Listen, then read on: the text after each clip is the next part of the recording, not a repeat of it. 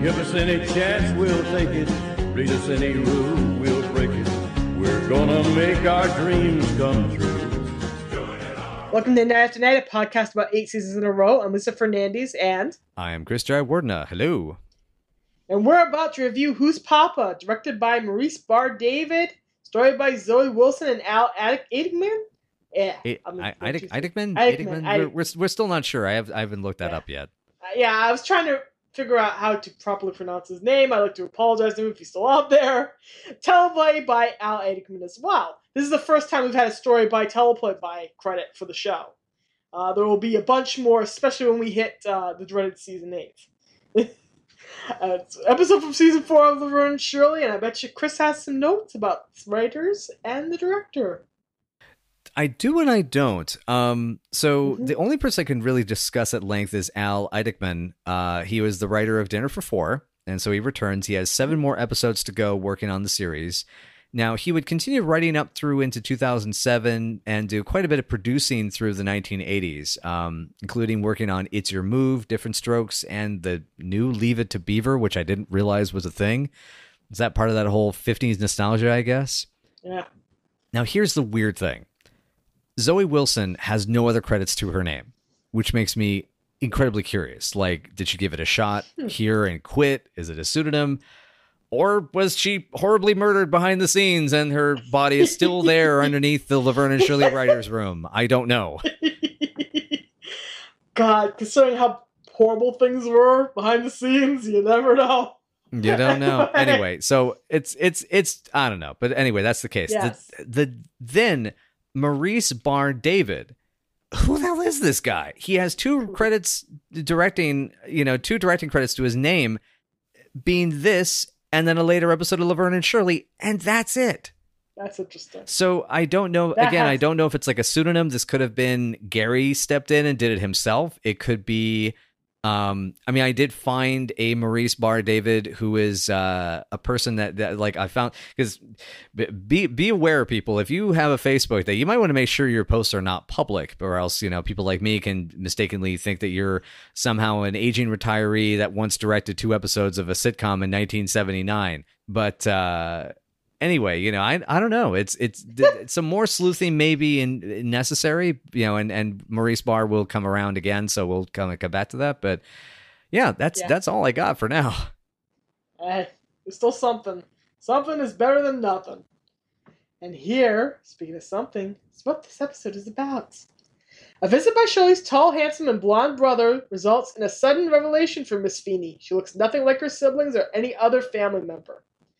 Unable to find her birth announcement tucked into the Feeney family album, Shirley is suddenly desperate to learn about her origins, and she and Laverne, after being snuck into the local hospital dressed respectively as a doctor and his pregnant patient, much tomfoolery ensues. Shirley receives a birth certificate after several trials, and then she must confront the notion. Was she adopted? Elsewhere, the boys steal Laverne's gum, and Squiggy is traumatized by the notion that he and Shirley might be biologically related. What do you think of this episode? Well, one thing I will say is Ed Begley, that's a great performance there. What a guy. Oh man, that was delightful. First thing right out the gate is he honestly outacts kind of almost everybody who's been on, at least every guest actor for practically every episode so far. Yeah. But at least for me, it's I know acting is definitely a matter of perception. But no, I really enjoyed this episode, and it's interesting that an episode this important has such a mysterious behind the scenes quality to it. Yeah, it's really amazing. I love the tone of this episode. I love the strength of the girls' friendship. Ed Begley Jr. really does knock this one out of the park. We will see him again in season 5. Bobby does return. It's with an interesting message episode. So it's a VSE, very special episode. Gotta hold out for that. The boys add just a soup con of ridiculousness. The whole plot where Squiggy's absolutely convinced that Shirley is his sister, that's funny. The part where they're repeatedly stealing Laverne's gum, That, I have no idea how they're getting away with it without her punching them both in the liver, because she would. She would. Yeah. Oh She yeah. would You never get between a 50s kid and bubblegum. Ever. She worships Bazooka Joe. She's gonna kill them both. Yep. I mean, at some point, she's just actually going to get the money for a vicious dog. She's going to get a little Fritzy in there, and then it's going to be quite a deterrent. I do absolutely adore Lenny, though, realizing you could just open up the top of the locker and stick your hand down there. That was so cute. And then he still thinks there's a dog in there. Yep. Good boy. Those little gumming for him. At least he's a polite thief. Yeah, he is. Is this also okay? We've heard that Squiggy went to reform school before, right? This isn't the first time. Yes, we've heard that at least once. Yeah, it's a very him detail. Of course, he went to reform school. He's Squiggy. Out of all the characters, that makes sense. I love that he's patiently picking this giant lock, just so determined to get that gummy goodness. And it's like, boys, you need to walk up the street and get it really, really cheap.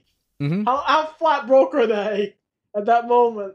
Like anybody, it's practically, they're so in debt that if they find a penny on the street, it's like they walk towards in the street, just sucks it up and goes, okay, your debts are finally paid. Almost paid there, Mr. Squigman and Mr. Kozlowski. almost, but not quite. Almost, but not quite. Hey, that's the interest rates with asphalt much higher than you'd think. True. As you look in the rearview mirror and see both Bully Show and playing the Roxy, the whole way at the beginning of the season, boys. Yeah. Sheesh. The opening scene is unimportant. It really doesn't need to be there, but it's really cute because Laverne's just trying to protect her goods. She doesn't really care that Bobby's coming. It's not like it's Elvis. And Shirley's steaming the car windows all by herself. Mm-hmm. I still find it amusing, that line. It's like, it ain't like Elvis is coming. It's like, he's a sailor, Laverne. You'll be squishy in half a second. Come on now. Yeah, and she does become very quickly quite squishy for Bobby. Yes. For anyone wondering what the hell we're talking about, that is a Mystery Science Theater 3000 reference to a particular short that has to do with electricity, I think. It's electrical. No, I thought it had to do with etiquette's Young Man's Fancy, right? Young Man's Fancy, yeah. Because I know there was the electronic, there was like the electric razor and the electric stove. Yeah. I mean, It might be a GE short. I think it might be a GE short. I'm gonna look that up later. Yeah, but anyway, that's about prepping for sister, a dude. Yeah, it's code. It is code, but yeah. I mean, it's code, and it's also just very explicit. Anyway, yes, but no, Laverne. It's Laverne. It's a sailor. Come on, you totally are into this. Yeah. And she quickly does become very into it. Yep. There is so much cross-dressing Shirley in this episode. Yes. It's fascinating. It's almost to the point where it's kind of... She has so much fun stepping into the role of a doctor after, trying to chase them for years and years and years. Now she gets to play one. And she's eating up every single moment of it. And then we hear that she should be dressed exactly like Bobby, because they were, once again, to use that term, Irish twins. And they were born like 18 months apart, he said? I think he says 18 months apart. 14 months. 14 months. 14 months apart. 14 months, that's even closer. So the mom dressed them identically and put Shirley in sports coats and suits, which is an interesting twist for someone who's incredibly girly, I think. And... God, it's one of those, like, it feels like a glimpse inside Lily's brain. Yes. And it's almost troubling. Yeah. That she wants them both to look like boys, even though she eventually grooms Shirley into being the most girly girl possible to get her the heck out of Sailorton, so to speak. Mm-hmm. In a way? Yeah. Oh, Lily, you screwed that girl up on so many levels. Indeed. So many levels! Oh, yep. Lord. Oh, poor Shirley. Okay. Give Shirley a hug, 2020. Yes. Wait, sorry, 2021 when this episode's airing. Just ignore that. Yep, nothing to see here. Nothing to... Of course, Shirley has so many little Feeney family gestures and salutes. The Feeney family hello and goodbye. Yep. Ayo, Feeney. Feeney bio. It's so cute. It's cute. The way she and Bobby greet each other by play punching each other. A guy. Go. Yep. Oh, and doesn't Laverne take that too seriously and ends up hitting too hard? Yes. He tries to punch them and she feels left out. So left out. Yeah, and immediately Frank is not having it that Bobby's going to stay there the night. Yep. Where's little Bobby? It's me, Mr. DeFazio. It's only for 2 days and 2 nights. Nope, that's it. It's not happening. Once again, instantly squishy Laverne. Instantly squishy. I mean, she is like, her hands are like moving up Main Street there towards them cheeks of his. And those blonde locks. Yeah. Boy, did you grow up good. Too good! I love that. Frank has horrifying visions of her debauching this guy right on the cot, right in the middle of the living room. So God, I would hope that at the very least she'd get the pillows off the couch and just do it on the floor, do it on the couch. I don't know. There's a cot right there. It's just the easiest thing to do. Yeah, it's just, I don't know. It's small and it's I don't know. I'm not a cot fan. I'm not a fan of cots. Just have standards, people. Standards. Yeah, standards. We have higher standards than Laverne, as wildly demonstrated by that biker episode. That's a good point. Okay. Do not date Jake the Snake. Do not go to robberies. But yeah, okay, and so anyway, but back on track to the episode, the whole, interesting pointing out the maybe you were adopted thing, the looking different from the rest of the family. Because I know we talked about this, and I don't know if talking too deeply about it, the whole conceit as we're kind of recapping the episode is getting ahead of ourselves. But God, there are some families that you get a weird mix of genes and not everybody looks the same, Yeah. And that's something that Shirley doesn't realize. She doesn't seem to get that, maybe I'm going to look like my Aunt Frida. Mm-hmm. Maybe I'm going to look like my great cousin Alganor. Right. I look like a combination of my mother and my grandmother on my father's side. Wow. I don't look like absolutely anybody directly. Yeah. I look half like my mother, but half like somebody else. So in other words, you could throw all kinds of genes into this big vat that ends up becoming a human being, and it's not necessary that you're going to look like everybody else in the family line. And since Shirley is biologically a Feeney, that is proven. And then the show does the way the show treats adoption is really beautiful. That it does not matter. It is beautiful. It's gorgeous. Beautifully done. Yeah, and it's delivered, well, when we get there. But yeah, it's exactly. So it's just interesting though that because Shirley has this perspective, of things have to be in a certain way. I think her loving the album and squealing, the tome of Feeney, it's again all squealy, squeaky, shimmy Shirley.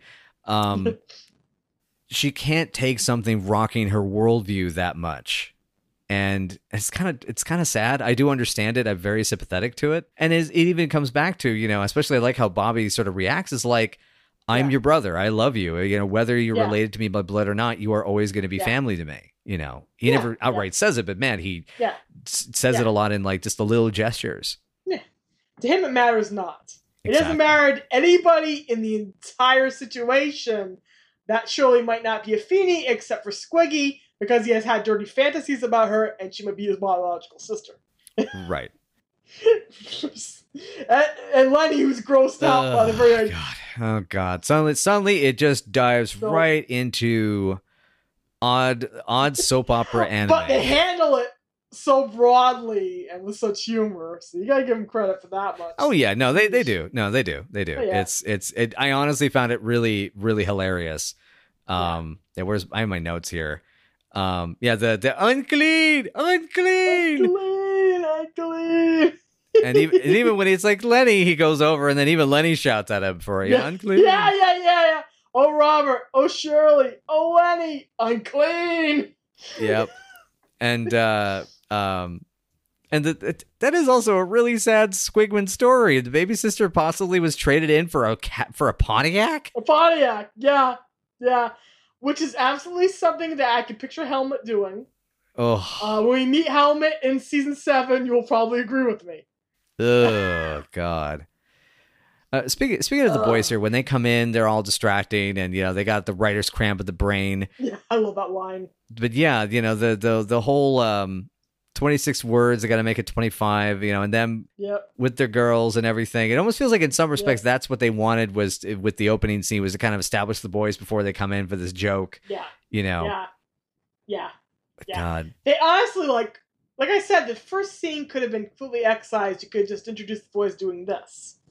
Right. But the idea of them desperately trying to think of a way to cut out a word so they can emphasize how really, really, really, really, etc. stacked this girl is so dumb. Really, really, really, yeah. And I love the get out of here reaction. Stacked. You don't understand, Laverne. This girl is really, really, really, really. Get out of here. Get out of here. Get out of here.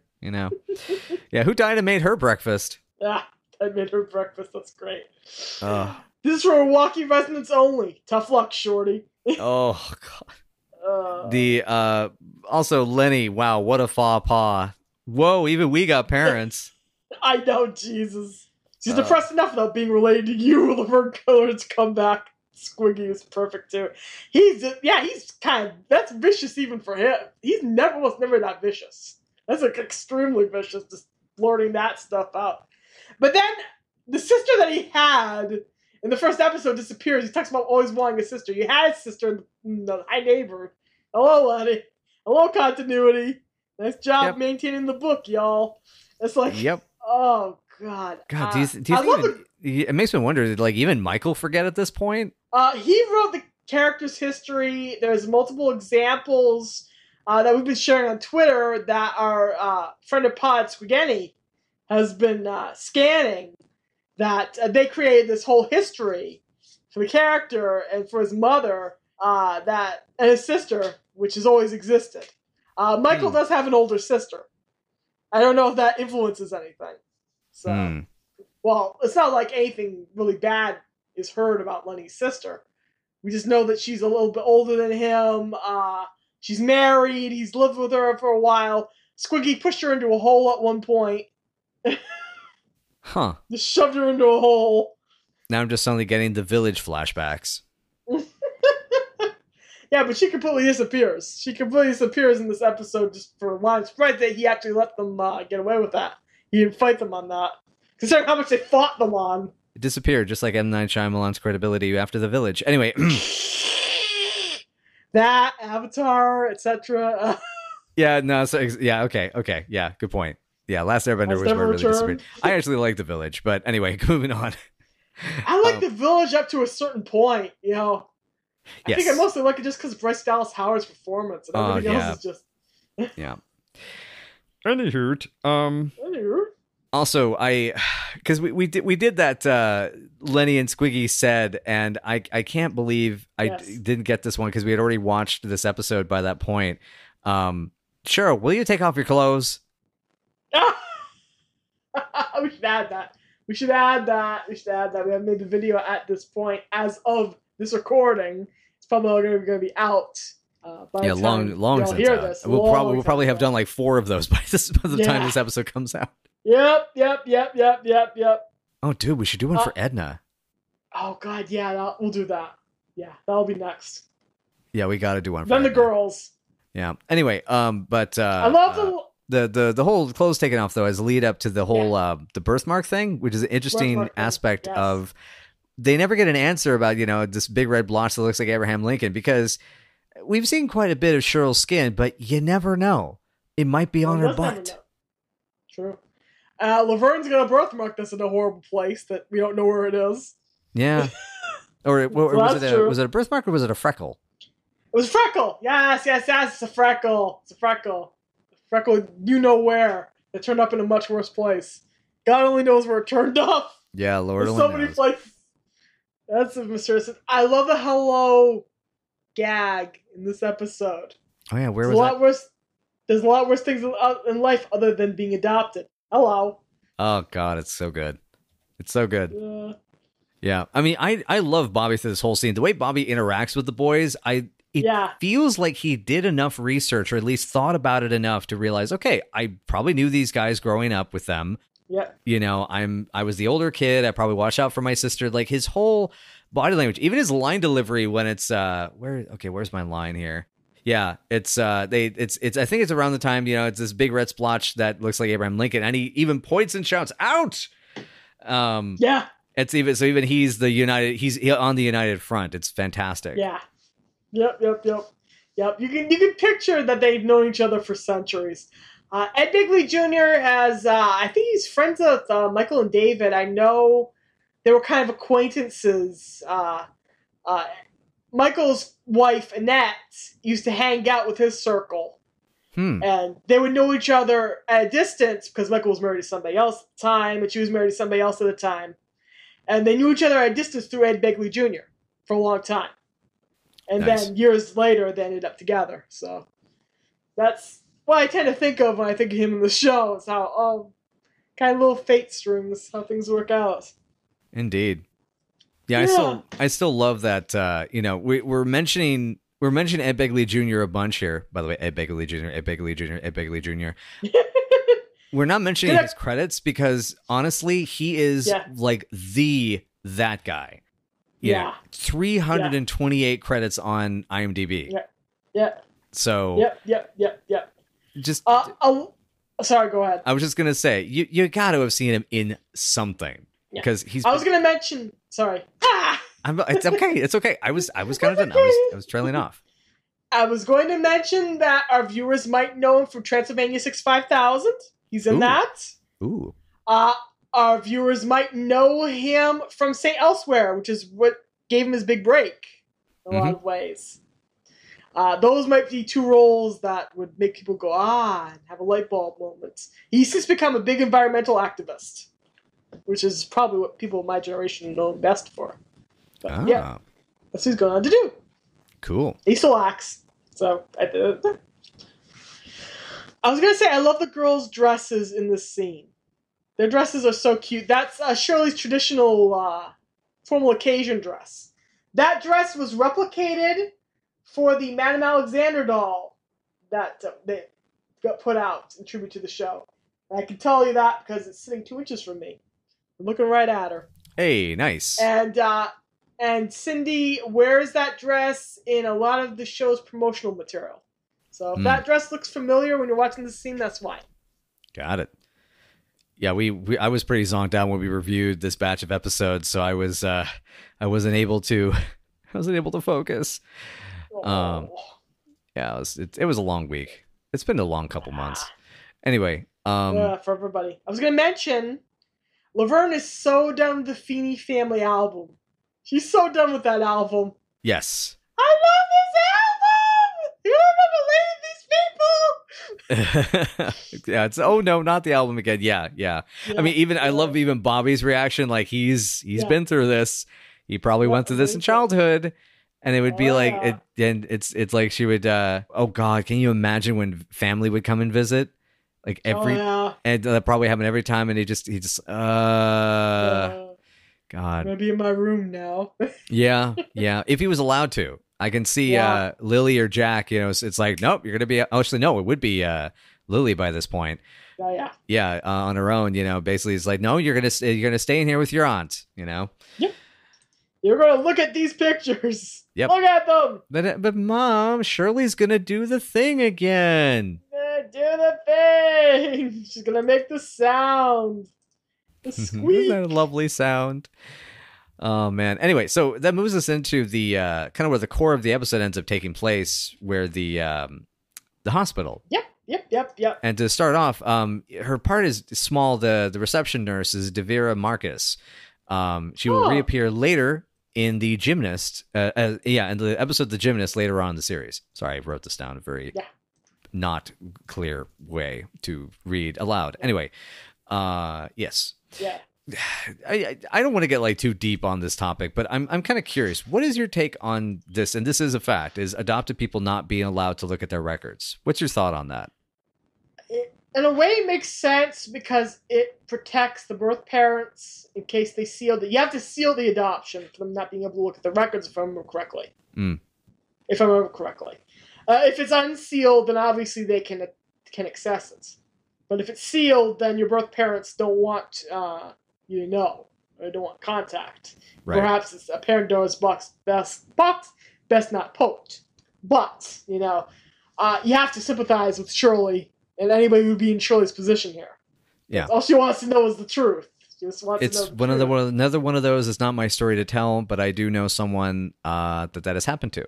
And they have tried for decades to get some type of access to figure out the history, just to know, and yeah, they never were able to get that taken care of.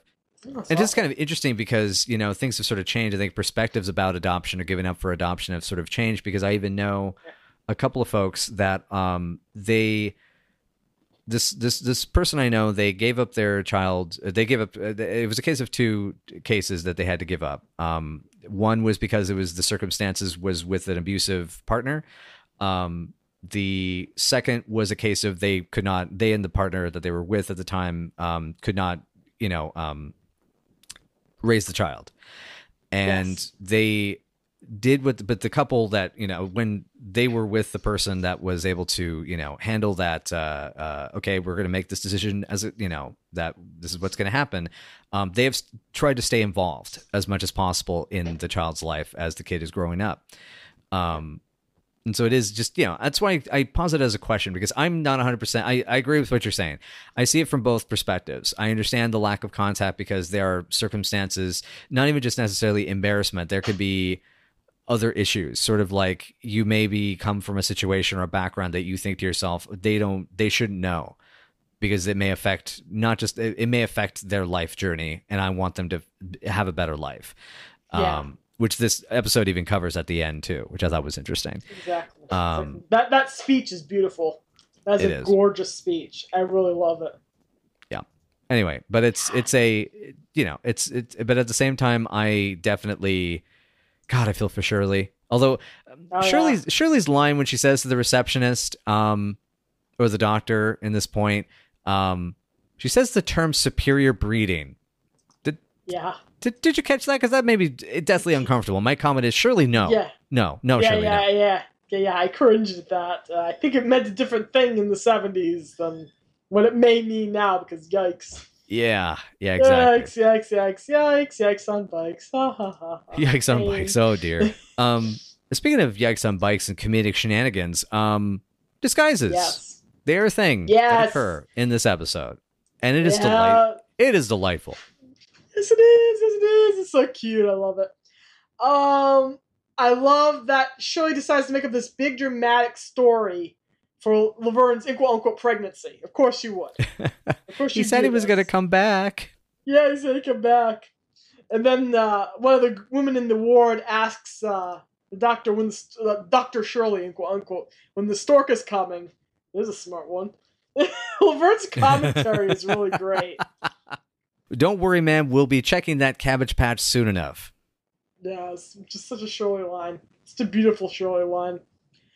Yeah. I love friendly Nurse Rusty, the doctor's pal. Yeah. Nurse Krevsky? Yes. Yes.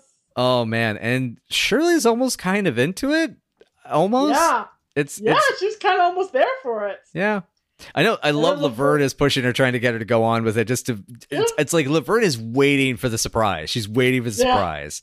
Yeah, I'm gonna die. She kissed you right there. I'm gonna die. Yeah, and I love Shirley's like, I'm not the kind of girl. Guy, doctor. Yes.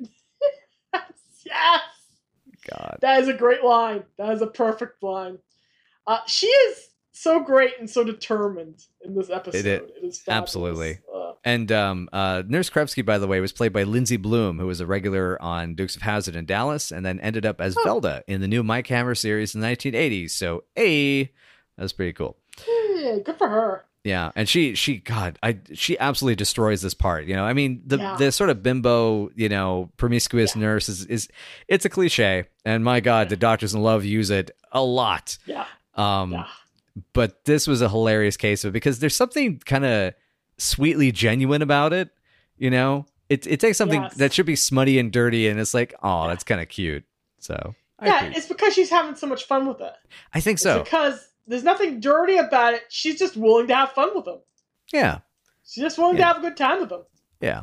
And it's not like she's like doing it to get ahead or she doesn't want to do it or like in freaking Angels of Mercy, she's being ethered. She's fun and friendly. She's a single girl. She's out there having fun. She probably knows how to take precautions. And 9 out of 10 doctors recommend her. She knows how to take precautions. It's 1960, We're pre a lot of things, so she can have all the fun she wants. Why the heck not? Yeah. Why the heck not? She probably is banging married doctors, though. So yeah, that's the one. Every little cloud, every little rainbow cloud. Yeah. Anywho, and then that leads us into as the nurse, waves goodbye. I love the wave, by the way. That's amazing. Same. Go into a very Marx Brothers-y physical comedy bit with the door. Yes. I hope it's a boy. And then Shirley just goes into this pure improv. Again, her acting for an audience that doesn't care is always hilarious to me. She's just speechifying and creating this huge story that doesn't need to exist. Exactly, yeah. Some new method. Yeah, it's like some new method of inducing labor in National Geographic magazine or something. Yep. And then Laverne gets stuck. And then she can't pry her out no matter what she does. She cannot push her forward no matter what she does. And then in comes the supervising doctor. Mm-hmm. Laverne gives birth to a bouncing baby beach ball. And then, I love the dissolve or the cut to Laverne still bouncing it. Yeah, doing all kinds of bouncing tricks and counting tricks with it. Which is purely athletic Laverne and also a lot of fun. It's just a fun little visual gag that I adore. Laverne's speech to Shirley is so good. Yeah. It's so beautifully handled. And the supervising doctor and what he says is so good and so well handled. Yep. And do you know who the supervising doctor is? I do not. That's Rance Howard. Oh, no way! Yep. Yeah! Wow. So for those out there that do not know, that is Ron and Clint's father and grandfather to Bryce Dallas Howard. Yep. He was a character actor who passed away sadly in 2017, but he had a long, prolific career spanning 284 projects, including Nebraska by Alexander Payne, Gary Marshall's Valentine's Day, of course, Tim Burton's Ed Wood, and many of his son's films, including Apollo 13 and Cocoon. Yeah. So in some respects, I think, given that Cindy, had worked with Ron now multiple times by this point, Rance getting to deliver the speech at the end, there's something kind of weighty and beautiful about that, I think, to me. Yeah. Everything about it is beautiful. Everything about that scene is beautiful. He acts it beautifully. It's perfect. It's another perfect scene. And it just sings. It definitely sings. Yeah, it's really good. Yeah. Sorry. Go ahead. I was just going to point out there's that, like you were saying about the perfection, like one of my, I think kind of the shining moment for me, even though, there's all these just great moments, but the one that stands out, Laverne doing the callback, it probably was real hard on her too after she saw them dimples of yours, and she waits for Shirley to get the smile. There they are, and she points them out, and that beat is handled so well. Right in the heart. I love this friendship so much. It's so beautiful. Yeah. And it's so beautifully handled, and how much they care about one another, and how much Laverne loves her best friend. Yep. It's right in the heart, directly in the heart. And then Laverne, it turns out, lost money on it. Yeah, I know. $20 says she had a bet with Squiggy. No, with Lenny. She had a bet with Lenny. Yeah, it would have been Lenny. Lenny would be taking bets. Squiggy's already wants to believe it. Yeah, Squiggy's catatonic by the time we next see him. So he's not joking about this. Lenny probably would though. Mm-hmm. The two of them are thick as thieves in this episode. For some reason, they sit unnecessarily close together on that cot. There's no reason for them to be that close together on that cot. What do you mean unnecessary? That's not. That's totally necessary. What are you talking about? We got to get these two together. Come on, show. Get with the program. Wake up, Gary Marshall. Okay, before we leave the hospital, though, I love Nurse Krevsky showing up one last time. Because first Shirley's yelling at Laverne, and you can you can bet on this. How could you bet on this? And then it turns hello. Hello. And it's like, yeah, Shirley's kind of into it. Yeah, she's kind of going. You can almost see her dating this nurse. Yeah, in a way. Yeah, almost just going for it. Just going for it. It's in an alternate universe, it would happen. Yeah. Well, the mother always did tell her that she was going to get in trouble if she played doctor. So. Oh God. Oh, this episode's so good. Lesson learn music and feels, and it's like unjustly ignored, I think, in a lot of ways. It's very good. It's very good. It's really good. Mm-hmm. And dang, Laverne can get it. 2,000 sailors. And getting her face painted on the side of a ship. And that's only kissing. Something happens in season 8, and I won't reveal it, that is so much worse than this. But this is charming and innocent. She kisses all those sailors and ends up with puffy lips. But we won't go there yet, but the horror is waiting for us in season 8. Oh, God. I mean, I know we're recording this during the spooky season, but oh, goodness gracious. Okay. But yeah, I was happy for Laverne. She was exhausted, but I was happy for her. And puffy lipped, but happy. Yes. Then come the boys with poor catatonic Squiggy. Yeah. I felt kind of sorry for Squiggy. I feel sorry for Shirley and Squiggy both, in this episode, because, Shirley, it made a lot of sense that she would believe this possibility because she felt so unloved and abandoned in childhood. Yeah. Yep. I mean, I can't imagine, how could she feel like her family always wanted her, Yeah, exactly. And in the case of Squiggy, it's like if he was able to gain Shirley as a sister, then maybe he'd finally have a family member that liked him or put up with him or helped him somehow. Because even his Uncle Elliot is not great, Yeah. We've established that Uncle Elliot is a bit of a thief and a scoundrel, and that whole thing of him going to London, what do you figure that was probably some weird diamond smuggling operation, I can picture it. Oh, I can picture it. I can picture that. Yeah. Considering how bereft they are of family in their own ways, you can absolutely picture that, of course, he'd be thrilled to have her as a sister. Yep. He would want that. He would want her in his life that way. Yeah. It would not be a mutual feeling, but there would be feelings. Yep. And here comes Lenny going, no, you and Shirley can get married. Squiggy has never declared that he wanted to marry Shirley until this episode. Because he's always been in denial about it, always tried to avoid it. He's the big swinger, where Lenny's just the aspiring big swinger.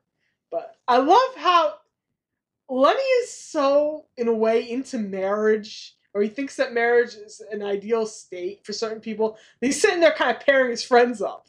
You know what I mean? Yep. Yeah. It's oh God, now I can just imagine if that gets a Flanderized version and a remake where he makes little dolls of all the people in the building, and it's like, and now you two kiss. No. In the remake, the way you handle this in a remake is he's a wedding planner. That's oh my God. So simple. There you go. Don't you think you should have like a more masculine profession? And it's like, what are you talking about? Getting people together, but you're making connections. Yeah.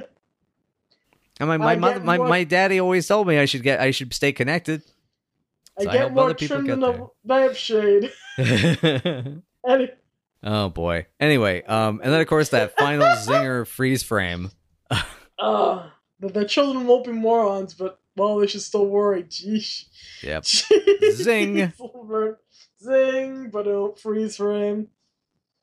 Freeze frame. Yeah, that's the episode. Yeah, that's the episode. That's kind of all I got to say on it. Same. It was really good though. Yes. As we slide into L ratings land, would you like to go first? I probably should. Yes.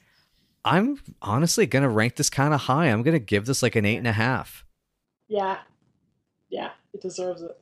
Yeah, The little bits of physical comedy are amazing. As I mentioned, very Marx Brothers-y. I feels like every cast member that shows up is used well. The guest characters integrate rather seamlessly. I mean, I'm still in absolute shock that this has to be a pseudonym situation.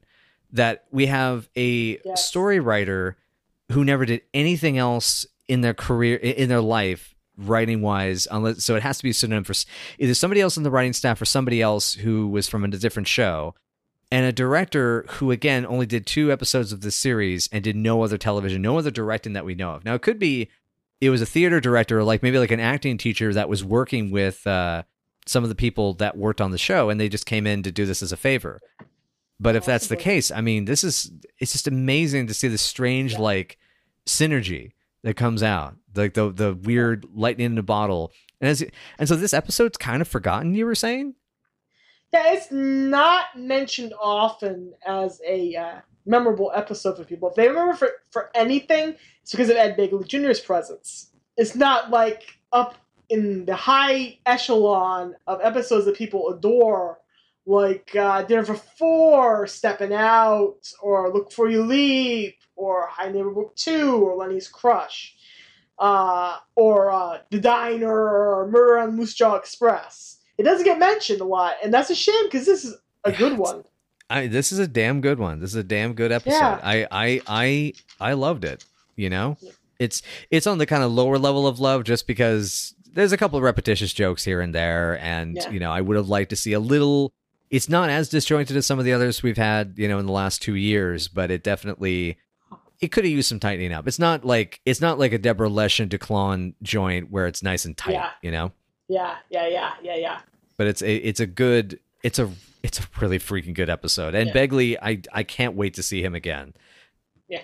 And I would not mind Rance Howard showing up again as well. This was really good. Either. Well, you will indeed get to see Ed Begley Jr. one more time on the show, so he's coming back. Cool. This one is an 8.5 for me. It's close to a 9, very close to a 9. The way the show speaks out about adoption and how it's important, and about how love is, love is love. You do not need to have a biological connection to someone to love them that much. I love how the boys are sprinkled in.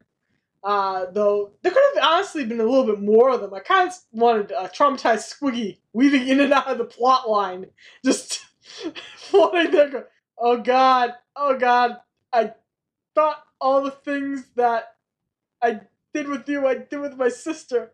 Which is he's just so freaked out for a little guy. Mm-hmm. Yeah, there were probably oh god, and he's such a perv. I mean, how many peeping Tom moments is he now reflecting on? Yep. Oh god, he's looked down her dress at this point. He's kissed her multiple times. He's had implied many dirty fantasies about her. He thinks she wants to marry him, even though he doesn't want to marry her. Allegedly, though Lenny proves that. Yeah, I think Lenny was able to cut through the BS that Squiggy's just projecting when it comes to that entry in his black book. Yep. Not even Shirley can get married. It's such a great line. I adore Ed Begley Jr. in this episode. His role is well handled. Everything the girls do in regard to the entire situation fits. It manages to blend sentiment with physical comedy pretty well. I like this one. I like it a lot, so it's a solid experience. Nice. Cool. Yeah. Awesome. Yeah, it's a darn good episode. Anyway, well, with that all in mind, thank you again, everyone, so much for joining us for Night After Night podcast. And if you would like to know more, please join us at Night After Night Pod on Facebook, WordPress, Tumblr, Patreon, YouTube, or you can find us on Night After Night PC on Twitter, so that you can chat with us a bit more about the show and what your thoughts are on this, and thoughts about the subject matter, and Ed Begley Jr. movie recommendations, and I don't know, just tell us how your day's going. How you doing? You doing okay? Is everything all right? And if maybe you got yourselves a talent, maybe something you want to show off or something like that. Because I hear, I think next week we're going to be covering some sort of talent show. I think. It's Shots Talent Showtime again, kids. The boys end up being put in charge of the production. Things go haywire. The girls find themselves dangling at the end of guide wires and at the boys' mercy. That's the 3rd annual Shots Talent Show. Oh, boy. Well, so long as there's no ventriloquism acts, I think we'll be okay. Oh, no, that's not a comforting laugh. All right, well, I'm going to go hunker in for some devil doll action, and you all have yourselves a great and wonderful day. Thank you. And if you're given the chance, kids, don't watch magic. You don't want Aunt Margaret to come for you in your sleep. Or the puppet, completely mimed and trying to bite your face off and stab you.